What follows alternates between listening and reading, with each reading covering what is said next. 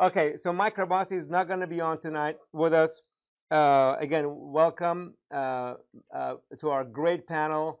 We're going to start in a minute with Mayor Dyer to talk about the $7 billion tax coming our way for transportation, for economic improvements, and Mayor is going to talk about his position and what this tax means. We also have Michael Leonardo joining us this evening, who heads the Fresno County Transportation Authority, that you're a part of. I'm a part of that. Okay. I'm on that board, and as is the mayor. As is the mayor. And then I think Mike Leonardo's also here to talk about the same thing as the mayor. That's correct. Maybe we could have them both on at the same time. They're going to be both on to discuss the tax that is going to be on the ballot. You should have received it. Those of you that have received their ballots will see a Measure C half-cent sales tax that will actually go into effect in 2027.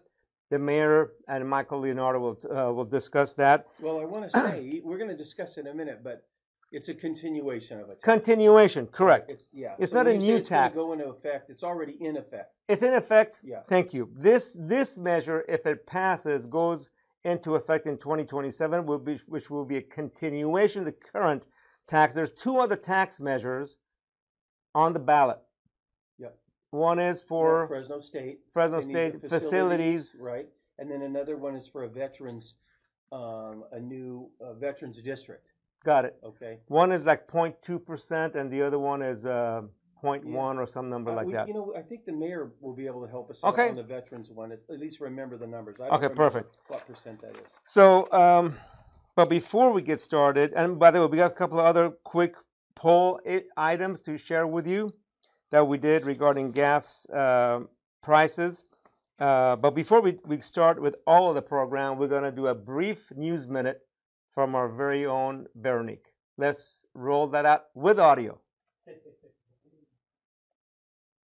Coming to you from the GVWire studio, here are some of the trending stories that are making a local impact. The Fresno City Council recently approved Mayor Dyer's proposal to fund 24 tiny homes and to extend the eviction protection program. Fresno Police Chief Paco Valderrama is calling for justice in the Merced Sikh family murders. In a tweet, he also called California's criminal laws weak. Girls ages 16 and 17 have been beaten to death for their anti-hijab stance, according to reports from Iran. Protests continue in Fresno and around the world against Iran's repressive leadership. And best-selling author and Pulitzer winner Bob Woodward is coming to the Soroyan Theater on October 19th to kick off the Town Hall series co-sponsored by GVWire. Join the conversation on those stories and more now on Facebook and gvwire.com.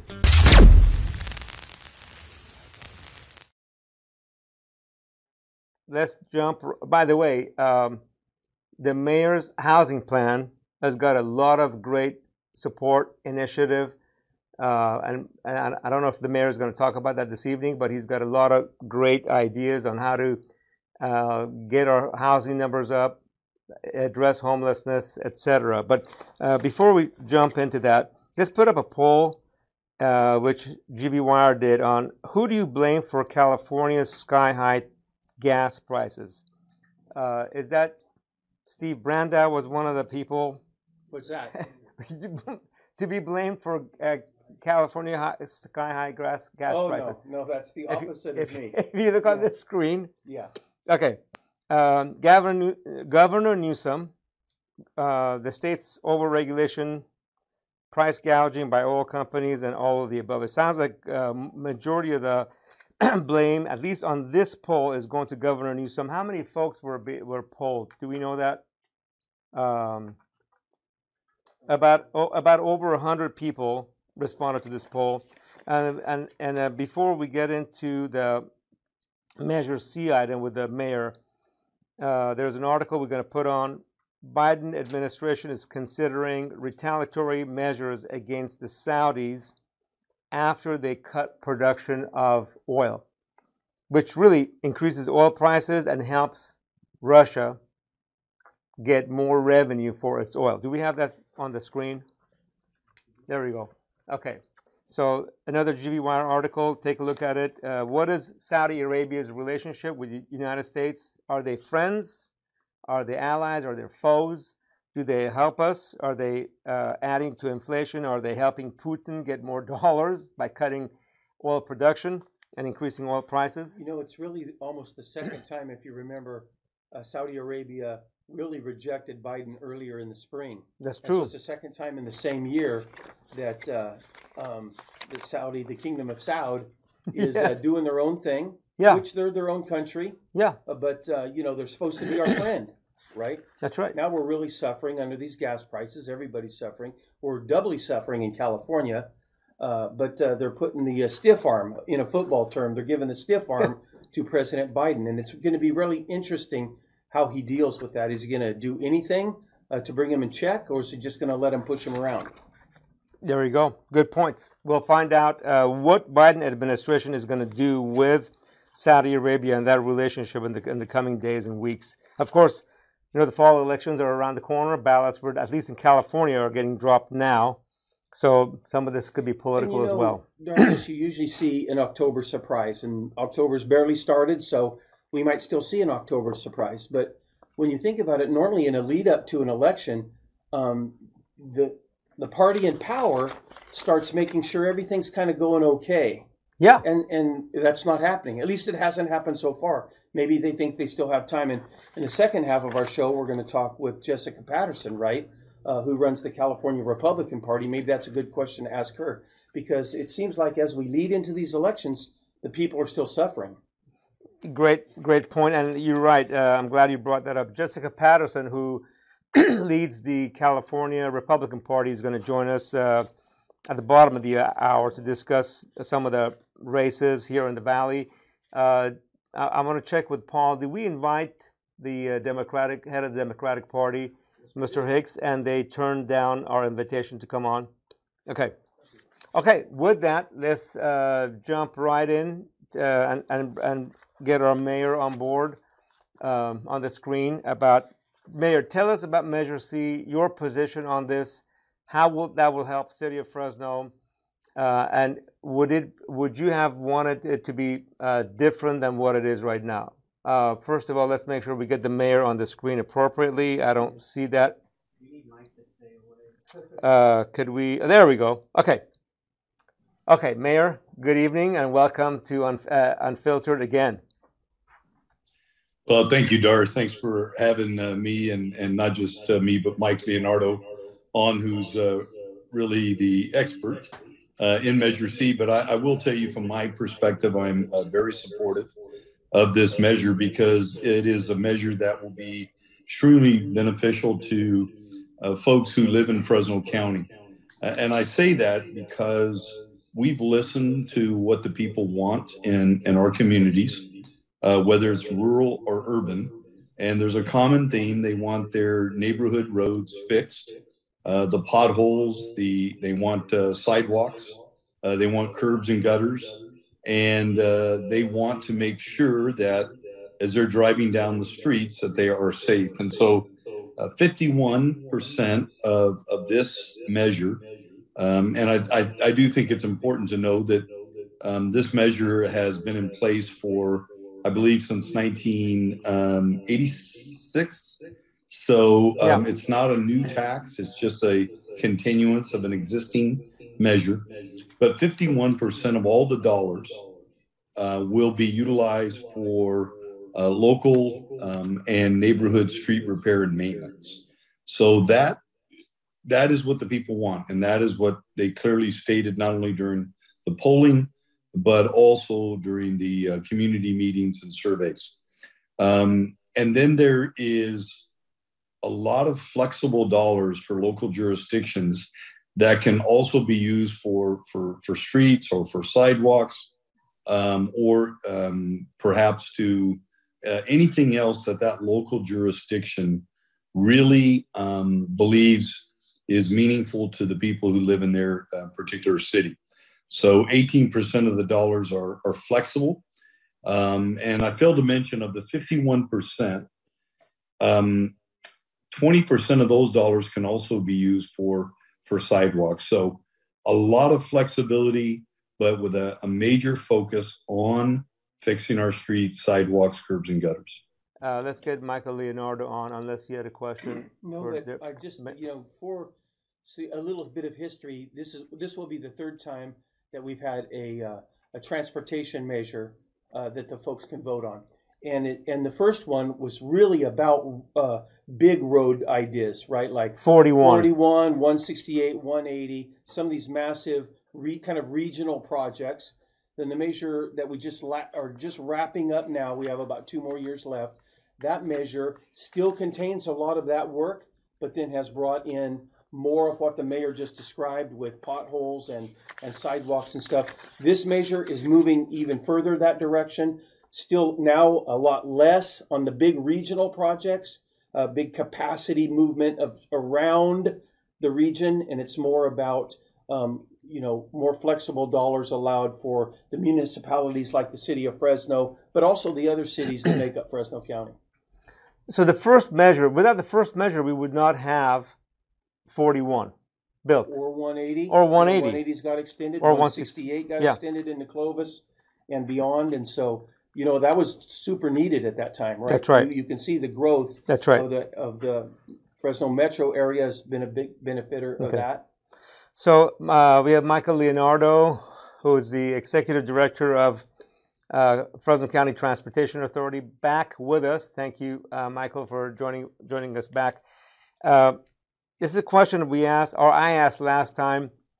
So the mayor just explained some of the flexibility and so much of the money. I think it's 51% of the money is going to go to pothole repair, which people are tired of getting their wheels and tires blown out going through potholes in our local streets. There's other measures to take care of potholes. Maybe you can explain that. Some of the statewide taxes. Is there any other measure that can go to pothole repair? And then also tell us if there's any congestion relief. 15 years from now, 20 years from now, what would driving down 41 or 168 or 180 look like? And is there any congestion relief allocated from the $7 billion 30-year tax? Is that correct? It's a 30-year tax. Yeah. So again, those two, if you can address those two for our audience, that'd be great. And welcome. Thank Michael. you, and glad to be here. A great question. So on the first one, that really, it kind of hits the nail on the head of the problem that all of our communities have faced, is there is no funding source for neighborhood roads. You can use your gas tax money, your state and federal gas tax money to fix your major roads, your arterials and collectors, but neighborhood streets, they're not eligible. And so there are some CDBG type grants that you can target particular neighborhoods, but there just isn't a funding source dedicated to fixing neighborhood streets the way the mayor talked about. And taking that complete street approach where you're fixing the streets, you're fixing their broken up curb and gutter and sidewalks. So it's kind of reminiscent of the first measure that if we want it done, we're going to have to do it ourselves because there's no one else that's going to pay for it. So, that I think gets at your first question. The second one is absolutely. I think, the mayor said that and Steve, that, the percentage is smaller for the major roads and highways, but the actual money is more. The 2006 measure is projected to raise about $420 million over its lifetime. This new measure is going to raise about $1 billion for that program. And we figure it's going to also result in about $2.5 billion of matching funds. So there's quite a bit of money that we'll be investing, and it is geared towards congestion relief and safety. It's not geared towards increasing capacity, but it's geared to address those pinch points, as we've talked before, Darius, between two interchanges where you've got people merging on and off. It creates slowdowns, and so you end up with congestion. So this will help address those. It'll upgrade unsafe and interchanges that also have congestion issues. And sure. Is it true that the state of California legislators and the governor's office will not allow capacity enhancement on any of our freeways, including 41, 168? So no matter how jammed they're going to be, at 5 o'clock, 10 years from now. I mean, right now at McKinley and 41 or 180 and 41 from 4:30 to 6 p.m. You got bumper to bumper. So the state of California does not allow capacity enhancement on our freeways. Is that correct? I want the audience to kind of hear it directly from you. Yeah, that's mostly correct. The caveat is that. Yeah, sorry. That is mostly correct, Darius. So the state is not allowing what we call mixed use lanes or general purpose lanes. So if you wanted to add a lane to 41 or 180 or 168 and allow anybody on it, the state isn't going to allow that kind of improvement. Now, if you add a managed lane, which could be a carpool lane, it could be a bus rapid transit lane, it could be a toll lane, then they will entertain that.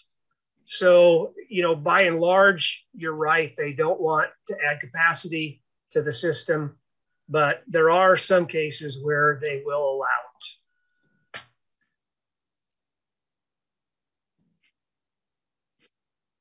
A magic wand, you would open up another lane on 41 almost already, right? Correct.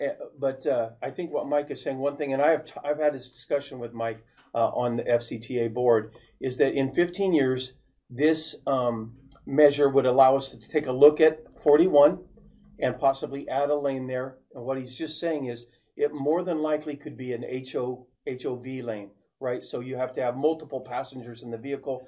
We see that when we travel to Southern California. I don't think you can have that either.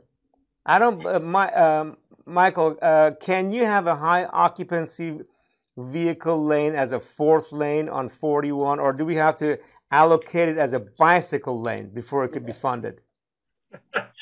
Well, with rare exception, bicycles are still not allowed on freeways. So no, an HOV lane, really the terminology is managed lanes, and there are different ways you can manage a lane. You can manage a lane through HOVs. You can manage it through, as I said, bus rapid transit. You can manage it through congestion pricing, where you toll it during the peak periods. And that is, I mean, I'll tell you, the state is somewhat in a state of flux, but that seems to be the direction they're heading, is that for a managed lane, they will allow it. To get a managed lane or a fourth lane that's somehow managed for some bus rapid transit, and other modes of transportation, and potentially multiple. If there's multiple folks in a car, we may be able to get funding to get that along 41. Is that correct? I believe that, yeah, that's correct, that the state would allow it. Now, whether locally we decide we want to do that is a different question, right? But yes, the state, at least with the current thinking that we have heard from Sacramento, they would allow that. The city would spend its flexible portion of those dollars on? Yeah, thank you, Steve. Yeah, and that was one of the things I think during as you well know, we spent a lot of time getting feedback from community members and negotiating amongst each other. But one of the things that we saw was the uniqueness between the cities and the county. For example, counties and rural areas, you're generally not putting in sidewalks, but you are in the city. The uniqueness between maybe city of Fresno versus perhaps Selma or Parlier, where we have a robust public transportation system and they may not. And so that 18% flexibility allows us to fill some of those funding gaps. For example, public transportation under the current measure is funded about almost 20%, 19.6% of Measure C. And those dollars are important to the city of Fresno because based on those dollars, we end up getting matching dollars from the state of California to fund our public transportation. So we're able to, since this measure only has 12%, then we're able to take some of the local flexible dollars and make ourselves whole along the way. And if public transportation over the next 30 years changes in some form or fashion, Maybe we're, riding around in unmanned aircraft above our city. I don't know. But that public transportation dollars would give us the flexibility to be able to meet those future needs. So that's what we're doing, with our public, our local flexible dollars. And I think every city is going to be unique. Darius, the mayor brings up a great point because, we rely a lot on technology. If you think about what's changed in the last 15, 30 years, a lot has changed, right? We don't really know exactly what the future holds. So I think the flexibility is important. And like the mayor said, it can allow an urban area to focus on urban related needs, and it can allow a rural area to focus on more rural needs. And so I do like the flexibility. The thing that remains to be seen is, with the economy suffering, are people going to say, yeah, let's bite the bullet and pass this one more time? Or are they going to say it's too much? And right now, I believe the measure enjoys great polling. I don't know, maybe the mayor or Mike can update us on what the polling is in the community. And you need 2/3. You need 2/3 to pass, right? Yeah. And so that's usually a very high bar. 2/3 is a high bar. Right. And we've seen other measures not make it. But this one does seem to have polling that shows that it could pass, and I think that the only thing that is still challenging is, the overall American economy. Is something happen in the next 8 weeks where people get really fed up and say, we're not going to do any, tax extensions at this time. 4 weeks. 4 weeks, right. Yeah, 4 weeks. Just a little over 4 weeks. Yeah. So I think, Steve, when you talk about the polling or public support, as I like to refer to it, is because really, as local officials, elected officials, we're supposed to carry out those things that our community wants. And if our community has said in a poll or surveys that this is important to them and they're willing to support it and vote for it, then as an elected official, I'm to listen to my constituency. Well, in the city of Fresno, I believe the numbers were very high. It was about 82% of the people supported this particular measure. So that's far above the 66%. We can't get 82% of the people to agree on anything. But what we do know is that we have a large volume of people that are supportive of this. And, I've heard some of the opponents maybe say, should we wait a couple of years? We have time. And we could, and we could roll the dice, and we may not get the level of support that we need. And it's important, I think, that we go now because the community has said openly, this is a measure we support at this given time. And so it's incumbent upon us to pursue that. And there's one other thing I wanted to touch on because, people talk about the length of the measure. It's a 30-year measure. Things are going to change over the years, technology, advancements in transportation, et cetera. There's all the climate issues that are out there. But, one thing I do believe we're going to continue to use for many, many, many more years, whether it's gas vehicles or CNG vehicles or electric vehicles, all of them have tires. And they're all going to be driving on our roadways.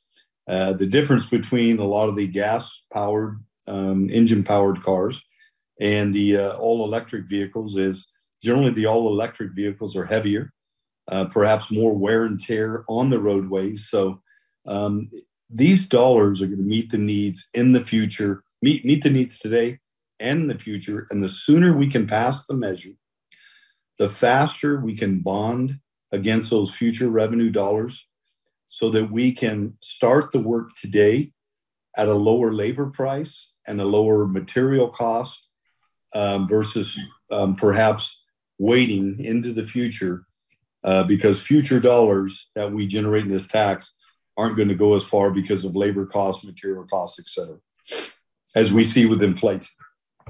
Those are great points, Mayor. I want to piggyback on something you said about electric vehicles, and I'm not against electric vehicles. I'm going to put it out there. But we know that electric vehicles are heavier. Trucks, from what I understand, the F-150 electric truck, I think it's called the Lightning, is about 1,500 pounds heavier. An average electric vehicle is about between 600 and 900 pounds heavier, which means there's going to be more wear and tear on our road systems as a result of EVs. Is there any fees that the electric vehicles are going to be paying? There's, I don't know if the mayor or Michael would know that. And then I have a second question about our rural cities. But is there any fees for electric vehicles because of their weight? Because we know the heavier the car or the truck, the more damage, the damage they do to our roadways. Yeah. Well, I think the simple answer is that whether it's state or federal governments are trying to incentivize electric vehicles on our roadways. So to my knowledge, there's not any current fees that are charged to electric vehicles or future. But I do know that as more and more electric vehicles are operating on our roadways, the very thing that comes back to local governments, SB1 dollars, our gas tax dollars, they're based on people that have gas-powered cars that fuel up at the fuel tanks, and as a result of that, a percentage of those tax dollars come back to local jurisdiction for roads. The more electric vehicles we have, the less reimbursement we're going to be receiving from the state, which means we're going to rely more heavily on a local measure like Measure C to support our local road needs. So I just think that, this is, in my opinion, a no-brainer. I think the people who were surveyed and polled saw that as a no-brainer. And I just hope that the overall voting populace sees it as such as well. Now, before the second question, so it sounds like the gas-powered cars are subsidizing the roads for electric vehicles. Yeah. Yes. Okay. So Darius, as a part of SB1, there was a new DMV fee for electric vehicles. Let's make sure we get Mike on the screen. I think we don't have. Let's get. on the screen. Okay. Okay. Sorry. Go ahead, Mike. So there was a DMV fee increase that was included as a part of SB1, but in my opinion, that it's kind of a drop in the bucket. I think that the problem that the mayor describes is spot on, and as gas tax revenues decline and more electric vehicles get on the road, that's an issue that's going to have to be addressed. I think that, on the heavy duty vehicles, their fees are based upon their weight. So I would assume that, as you start to see electrified trucks, they're going to be paying more because their DMV fees are based on weight, but they're also not buying fuel. So I think that's a looming problem out there. And if I could, I want to go back and, the mayor talked about why now and bonding, and I think that's certainly a prime consideration. But, the legislature considered, it was AB 2237 in the last session. It thankfully didn't go forward. But basically, it was going to impose state regulations on our local funds. So if it had passed, it was basically going to say, these are the things you can and cannot do with your measure funds. And it would have taken effect for any measure that went into effect after January of 2023. Well, that's off the table for this session, but it's going to come back.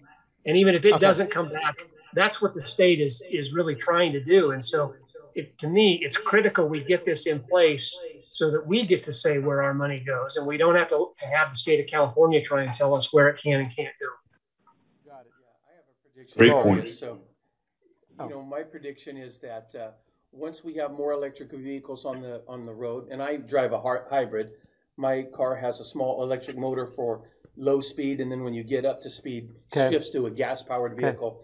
So, and it's fantastic, by the way. But as we get to more electric cars, my guess is Sacramento is going to spin around and end up taxing people who drive electric cars because the need is going to be there. We've already seen them do that more in solar. You start off with a heavy subsidy. You get people addicted to that thing that you want them to do, and then you pull the switcheroo on them. So everybody that's out driving an electric vehicle, you probably have 10 more years of pleasure, but then the pain is going to come because California is going to have to continue to deal with their roadways. And even when people are driving electric vehicles, they're going to find a way to tax those vehicles. You think the gas tax is going to go away then?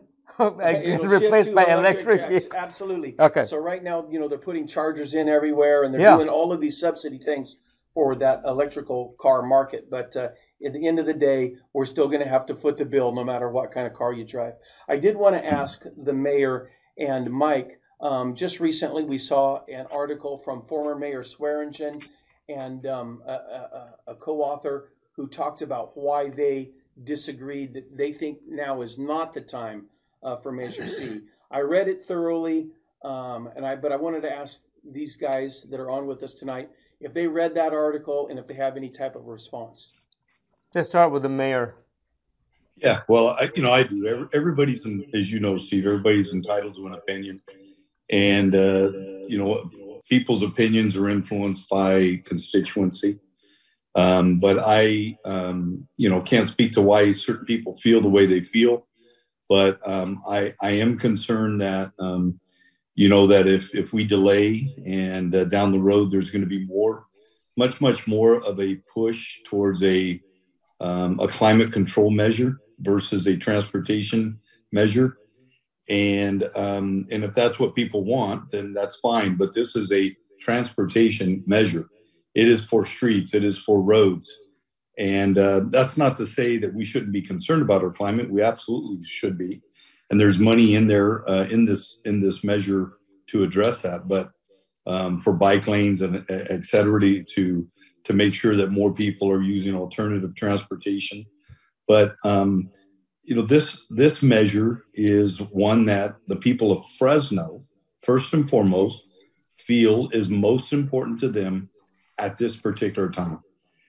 And that's who I'm going to listen to. And I know you're going to listen to your constituents. And, people can write editorials and provide opinion pieces. But at the end of the day, I need to listen to the people of Fresno. So Mayor Swearingen, previous Ashley Swearingen, is opposed to this Measure C for different reasons. She wrote a piece. She felt the process was flawed. We know that there was a lot of people that complained about the process, but if you gave Mike Leonardo a chance, he would tell you that the process was very thorough. Okay, so some people didn't get all of the bells and whistles that they wanted, so they saying it's not the right time. It's going to be a decision for the people that make up Fresno County. And so, Michael Maher, that is, I think this is the guy that's running for Congress. He wrote on Facebook Live right now, hydrogen-powered electric vehicles are the future. Essentially, that's what he's saying. That's part of that technology that we might see developed, hydrogen power, right? But we have to go through, our roads are in bad shape right now. We're going to have some great technology in the future, but now is the time to fix our roads, right? So we can't ever stop doing that. I think Michael's point is, here we put it up on the screen, hydrogen-powered electric vehicles have no battery degradation. So the challenge with EVs is that, after 7, 8, 10, 12 years, you have to replace the battery. Is that even doable? Well, you have to dump the battery. Today, we don't have recycling opportunity for batteries, for EV batteries, but hopefully down the road will. And some of those batteries are going to be filling up landfills, unfortunately. Back to this thing about the former mayor who wrote this article. So I think that there's some people out there, but I haven't felt like there is a organized response to in opposition to Measure C. I've already received things in the mail myself that are yes on Measure C. So, you might have a few voices that say no, but unless there's an organized response, which means a lot of money, then I think this thing is probably going to pass unless the national economy makes an impact in people's minds. Yeah, Steve, let me add. The mayor has a comment, and I got a question for the mayor after that. Go ahead, Mayor. Yeah, I just wanted to, the level of support for this measure currently. You have 15 cities, including Fresno. Every one of them took this resolution before their elected body. All 15 of them supported the going forward with this Measure C model. The Board of Supervisors supported it unanimously. And we have that support from every city government in Fresno County and the county government.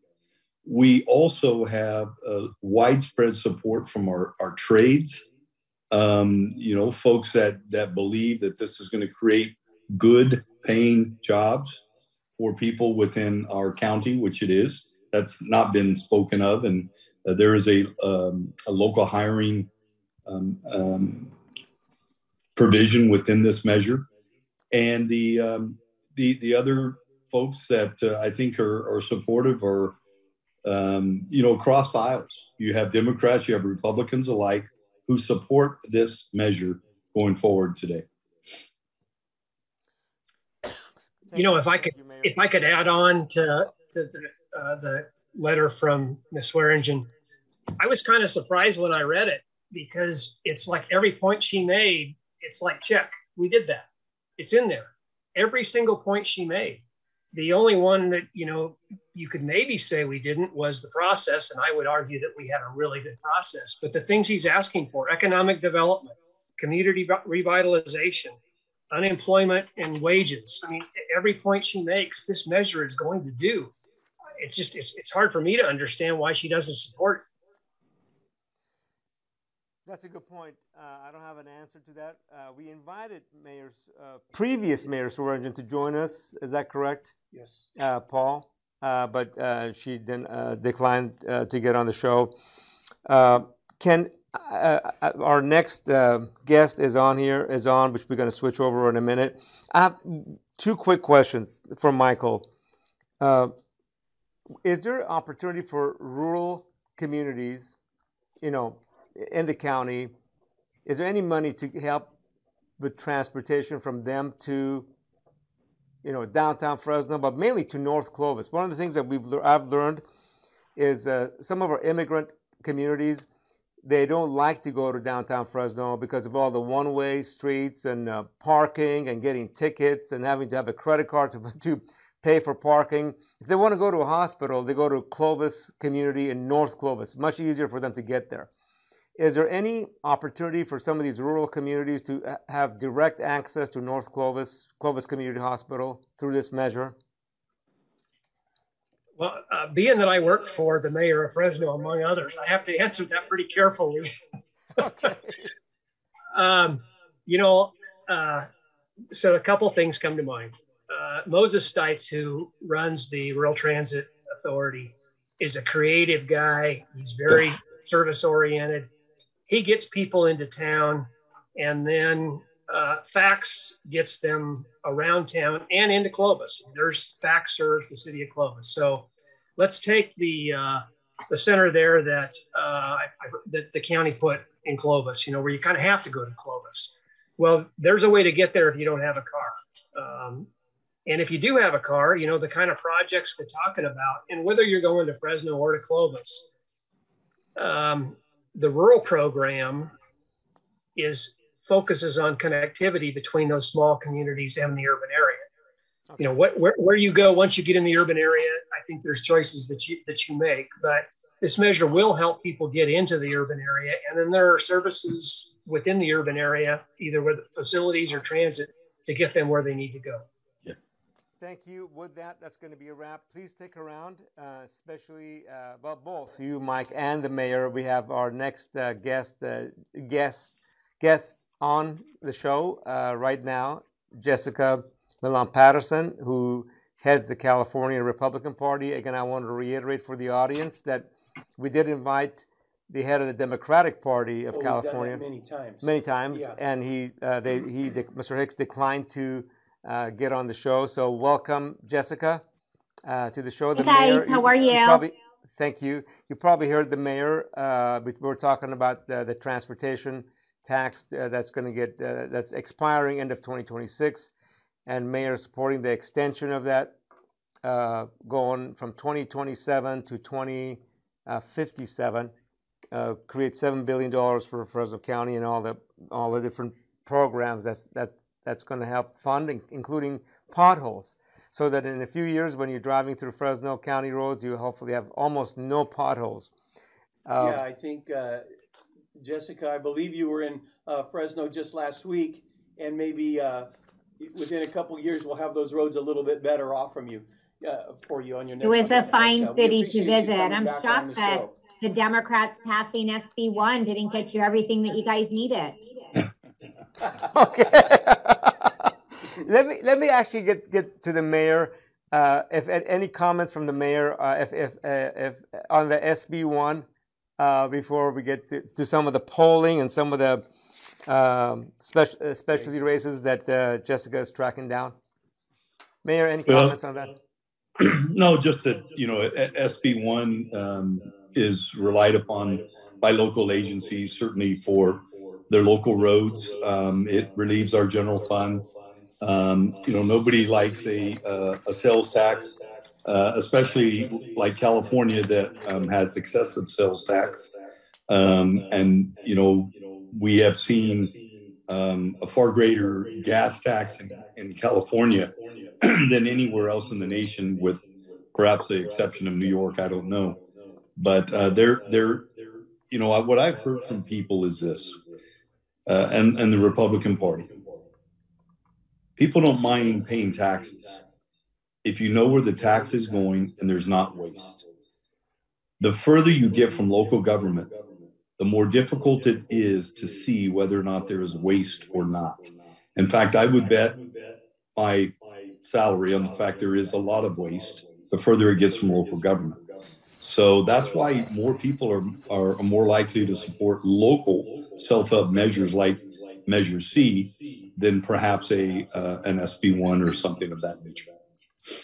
Yeah, I mean, I think a great example of that is high-speed rail, right? We've watched what started as a project from, was sold to us as LA to San Francisco, now is nowhere near that. The completion looks far off in the distance, and the cost of it has dramatically increased. And I think, California voters believe that they were sold a bill of goods, and, the wrong people are getting rich off of this, and it's not servicing anybody. Thank you, Jessica, for bringing up high-speed rail. I'm surrounded by pro-high-speed rail people on the show tonight. But you bring up a great point, and I have no idea. When do you predict that high-speed rail would be completed? In the 2050s, maybe, or you think even the 2060s? I think that actually people are going to wise up, and I don't know that it ever comes to completion. Right. Well, I can say this, as I talked to somebody in the High-Speed Rail Authority, Merced to Bakersfield is going to open up. I think it's, Shafter, Merced to Shafter. Where's that? Shafter is south of us. That's the point. Yeah, but south when of you us. say open up, that's a very loose definition as well. Is it going to have a high-speed rail train on it? It still remains to be seen. That's true. But let me say this. Yes, high-speed rail is, is only connecting point A to point B. That doesn't really help us. But if it were to connect Fresno County to the Bay Area, so you can actually live here and work in the Bay Area, it would be incredible. Now with the inventions or with video conferencing, you can working from home. Or you can work from home and actually still be in the Bay, working for a Bay Area company. Let me, hold on. So, supervisor, and I want to make sure I say it. Amy Sheklian is watching. One of my colleagues. Tulare County has done some outstanding regional projects with Measure R that have helped to support major economic development projects. Her point on their measure. She's kind of rubbing it in right there. That's right. Thank you, Amy. Yeah, she's a supervisor in Tulare Yes, County. she is. And I That's spent right. some time with her about a week ago at a convention, so she's real Great. sharp. Yeah. So now let's go to some of the races.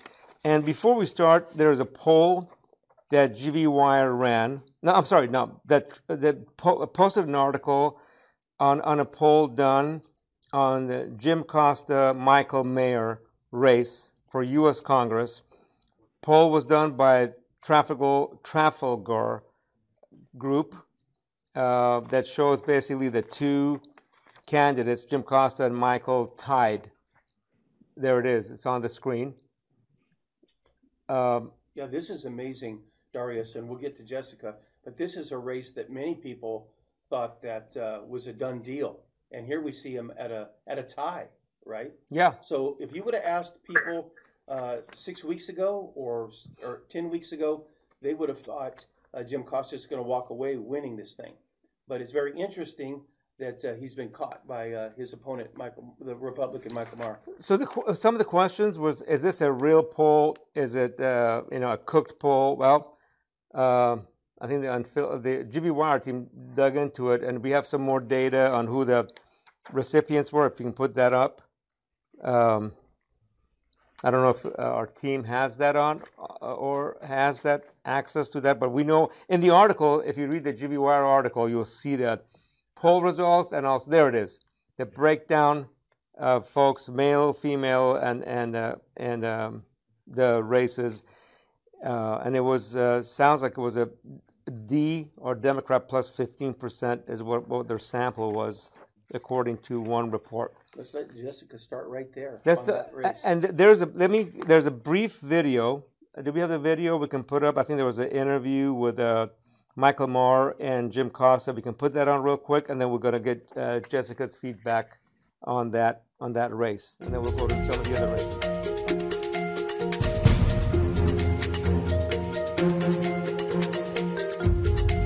On the accuracy of the poll, it's Real Clear Politics. Pretty much every polling agency sees it as an A-rated poll. They've been very accurate. I have a high degree of confidence in those results. I think this is a GOP-driven poll, and so I'm not surprised about what it claims. I know the concerns that folks have with regards to inflation and gas prices, but they also know that I'm fighting for the people of the Valley. Clearly, my passion and my desire to improve our water system, to deal with the challenges that we find ourselves with regards to fixing a broken immigration system, and ensuring that we get a medical school in this valley, among other efforts, have my undivided attention. I'm excited to have what I believe was in my gut, and from talking just with the people in the community, that they're interested in seeing change and representation. So that's been the big thing that I've gotten back from the people in the community, is it's time for change and new blood for representing them.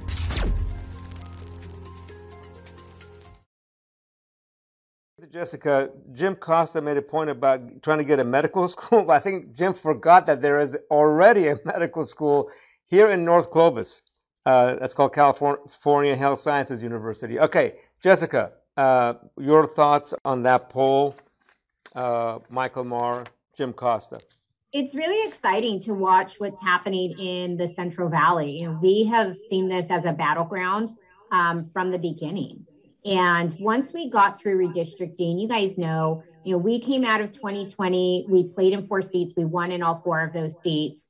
The only targeted seat that we had in 2020 was Congressman David Valadez, and getting that seat back. Following redistricting, we added 5 additional seats. We also, in the midst of all of that, had the special election for Congressman Nunes's seat. And Michael Maher played this incredibly well.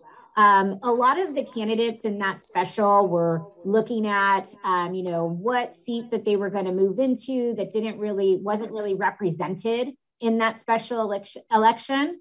And he didn't. He focused on the community that he was from. And I think it's paid dividends for him. This isn't one of the seats that was put on our original target list. And I can tell you, everybody's talking about it now. Just in the last week, this is a conversation that a lot of people are taking a second look at. And I think that bodes well for him. Got it. What other races are you tracking down in the Valley? So over on the Senate side, our opportunity for pickup is with our candidate, David Shepard. He is from Tulare County, and he's running against Melissa Hurtado, who, as you guys know, has moved into this district. She was originally going to run for the 14th Senate District. So now she's moved into the 16th Senate District. Every single time we poll here, we get a larger gap. And David Shepard is really working hard. 4th generation farmer. He knows the community incredibly well. He comes from both sides of the farming community. He has a wonderful story to tell. And the last poll that we had him up 15 points. So we're excited about David Shepherd. Over on the assembly side, we have 2 targeted seats in the Central Valley. Sheriff Mark Pazin is running in what would have been the Adam Gray seat there. You guys are pretty familiar, I'm sure, with the councilwoman who's running against him. Our last poll showed him up 4, which is really exciting. And he's working incredibly hard every single day. And former mayor, yeah. Screen on. You were talking which race were you just talking about? Oh, I was talking about 27 with Pazin. Pazin, yeah. But I'm happy to talk about that congressional one too. No, go ahead. We just had the wrong. I just want to make sure the audience was not confused because you were talking about a different race than what we had on the screen. Okay, let's start from scratch. Sorry about that. So, go ahead. Former sheriff of Merced County. He's been working really hard. We just did a what we call our rally through the valley, where we were walking and phone banking with many of our candidates. Great turnout in Madera that we had for Sheriff Pazin. Then over in the 22nd, we have Sergeant Juan Alanis, who is running against a public defender. In that race, we have him up 13 points. So this is really exciting to get, this Republican representation throughout the valley. On the congressional side, of course, we'll be working incredibly hard to make sure that we bring David Valadao back to Congress. He's just someone who represents the Valley so incredibly well. When you have someone like Rudy Salas who hasn't done any work to bring relief to drivers all around California, has missed votes, and now has backed out of a debate with Congressman David Valadao. It's pretty clear, will he really show up for the people of the Valley? I think the answer to that is no. So this is going to be one of those races that is decided by 1,000 votes. This is going to be a race that we're probably watching all the way till the first week of December. Then we have 2 more offensive targets. One is an open seat where we have farmer John Duarte, who's running for Congress against current Assemblyman Adam Gray. Again, another one who voted for the original gas tax and has done nothing to bring relief to the people in the Valley when it comes to the amount that we're paying at the gas pump. Yes, we are the number 1 in the nation when it comes to gas taxes. Today, we are paying $6.29 on average per gallon of gas. The national average is $3.92. So that means we're paying $2.37 more per gallon than the national average. To give it context, a year ago, we were paying $4.44 a gallon. This is, go ahead. Let me ask you a quick question. 538, which we just had on the screen, said that Adam Gray, and they do the Nate Silver's company, that Adam Gray is favored to win the California's 13th district. Is that what? Yeah, no, it's definitely a close race. I think that you're going to see, as we continue to get closer to the election, that narrowing even more. Of these 9 races, almost all of them are within the margin of error. Some of them we're up in, some of them we're behind, some of them we're even in. And I just want to remind everybody, in 2020, all of the prognosticators, all of the analysts, they said that Republicans were going to lose 15 seats nationwide. They got the number right. They got the party wrong. We ended up picking up 15 seats. That's a swing of 30 seats. And there was no state that brought more new Republicans to the House of Representatives than Big Blue California. And now we're going on the offense in 5 additional seats. So I feel good about where we are. But, these wins and these victories aren't given. They're earned. And so that's what we're doing every single day, making sure that we are, like we did this past weekend with our rally in the Valley, talking to every single voter, making sure that voters are turning their ballots in. These races are incredibly close and we have a huge opportunity. Got it. Did you know that 15 California sent 15? Well, no, we sent 4 new Republicans. We played in 4 seats. We won 4. Nationwide, there was 15. We picked up 15 seats. You picked up 15 seats. Okay. Well, you know, Darius, and we know that California is a deep blue state, right? Right. But there is so much going wrong in our state. And Democrats recognize this, independents recognize this, and Republicans have known it for a long time. Jessica just mentioned high-speed rail a few minutes ago. There's dozens of problems like that. And so for the people who are staying in the state of California, because many are leaving, but for the people who are staying in the state of California, they're starting to ask themselves, you know, what's going wrong? We have a governor who's more interested in running for president some years from now. No, 2 years from now. Rather than, well, whether he's going to do it or not, we don't know, but he's spending a lot of time on that. You spend a lot of time with Governor Newsom, don't you? No, he doesn't check in with me very often. I wish he would check in more. Me either, Supervisor.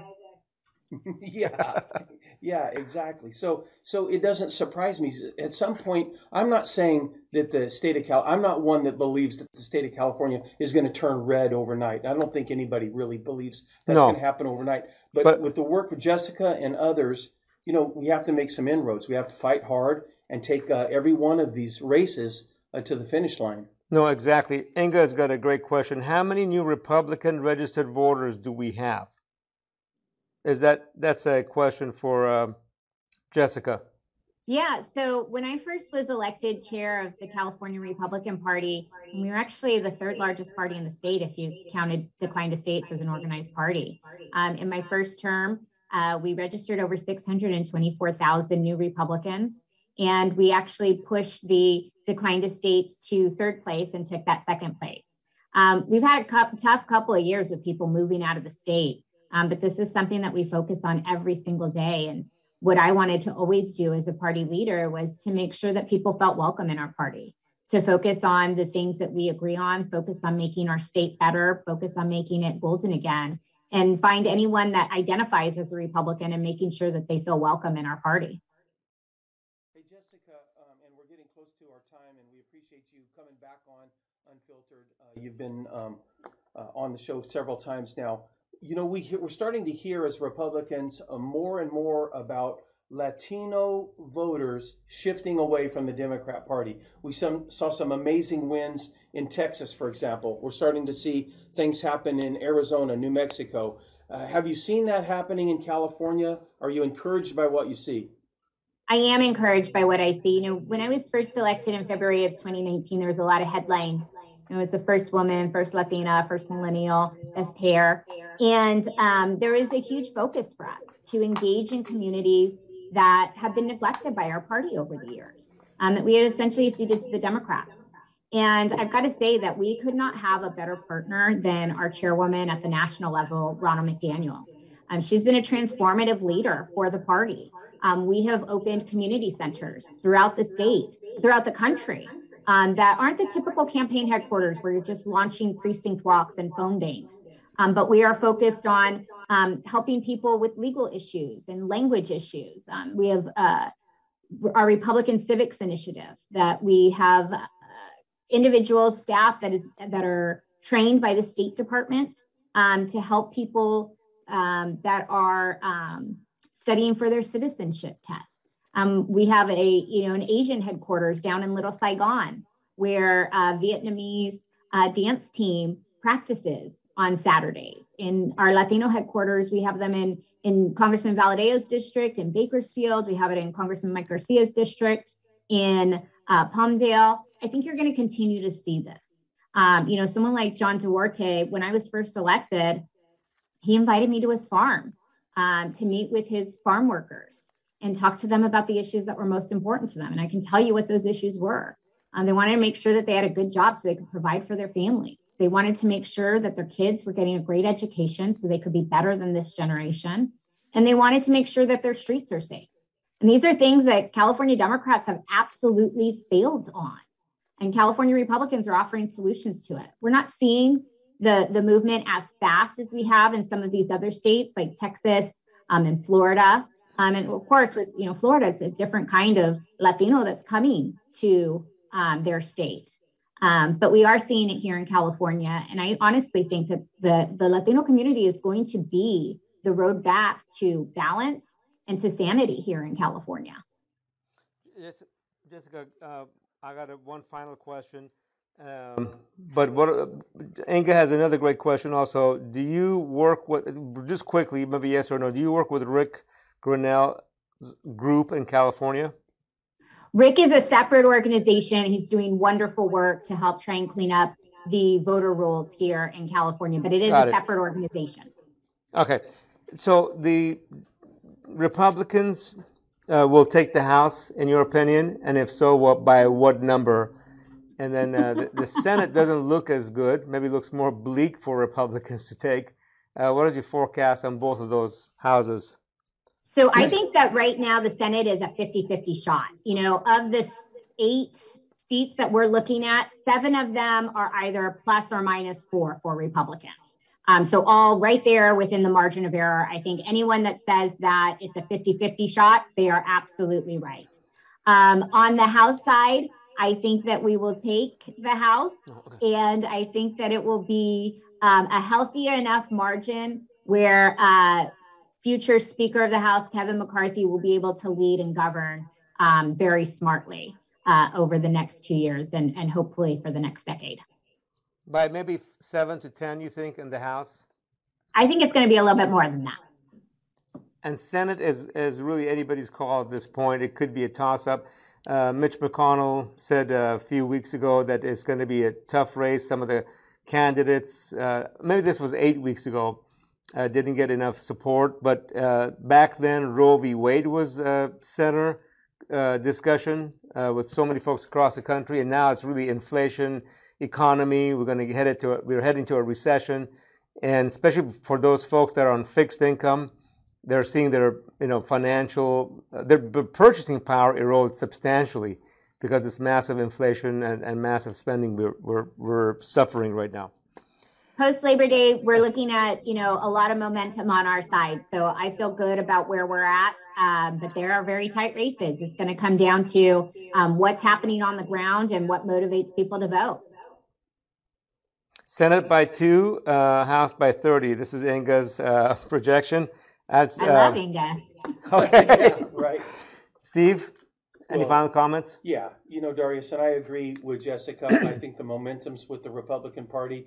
In the dog days of summer, just seemed like people weren't paying attention. It looked like the Democrats were rebounding. But, we had our president the other day give a speech about Armageddon. He used the word Armageddon, and then he goes to Delaware and has more ice cream. So, the people are tired of that. They know there's very serious threats to not only the economy, but the United States on many fronts.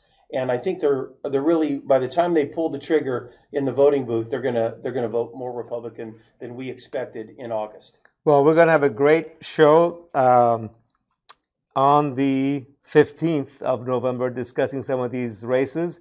Hopefully, most of them will know what the results are. There's some we won't know about. I promise you. There's some that won't be called here in California. Till when? Till last time in 2020, we didn't get Mike Garcia's race called until votes needed to be certified on December 5th. Wow. Okay. Yeah, of course, we need somebody watching the Dominion voting machines, as always. But, Well, we have a very robust election integrity team at the California Republican Party. In 2020, we had about 60% of all ballots being watched. And in a race like Mike Garcia's or David Valadao, you can certainly expect some funny business going, but we had lawyers, staff, and volunteers on the ground. In the 2021 recall, we had 97.5% of all ballots being watched. So I feel very confident in our elections here. Okay, I want to know if the mayor is still on or not. Any final comments? Yes, the mayor is on. You've been watching this. These are wrap-up comments. You have any comments on Jessica's points on the races here locally as your final points?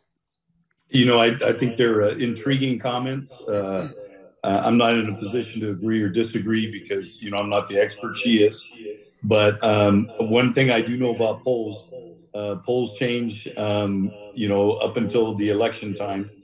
And it is going to be interesting. I look forward to seeing what the outcomes are. And I agree that many of these races aren't going to be decided until probably around Thanksgiving. So I think that's a fair assessment. Great. Thank you, Mayor, for joining us this evening. Jessica, any final comments? before we wrap up? No, we've got some great opportunities, but like I said before, this is not given, it is earned. So everybody needs to make sure they're doing everything they can. When races are this close, it's decided by the special teams, and that's what our ground troops are. They're out there knocking on doors, they're collecting ballots, they are making those phone calls and turning out their votes. They're talking to every single one of their friends and family and neighbors, making sure that they vote. And that's what we got to do in the next 30 days. Fantastic. Steve, before we wrap up I'm going to let Jessica say the final word there. I think she did a great job. Thanks for her coming on again tonight, and then as well as the mayor coming back on Unfiltered, and Mike Leonardo. This is not his first rodeo either. That's right. So thanks to all of our guests tonight. Well, I also want to thank Jessica for joining us this evening. Sorry that Mr. Hicks, the head of the Democratic Party, could not join us. Thank you, Mayor Dyer, for your insights on the transportation and economic development for Fresno County and the city of Fresno going forward. Thank you, Michael Leonardo, for your insights and some of your information and data. I want to end by saying this. Please be an informed voter. There's so much misinformation out there. GV Wire is going to have an election tab so you can get great information on candidates, especially local candidates that are running for some of the local races, and of course, congressional, assembly, etc. And this is a great opportunity for us as Americans to exercise our rights as citizens of this beautiful country, something that I cherish every time I get a chance to vote for our candidates. So with that, thank you for watching, and hope to see all of you next Tuesday. Thank you, Mayor. Thank you, Jessica, and thank you, Michael. Doris. Hi, thanks for having me. Thank you. Good night.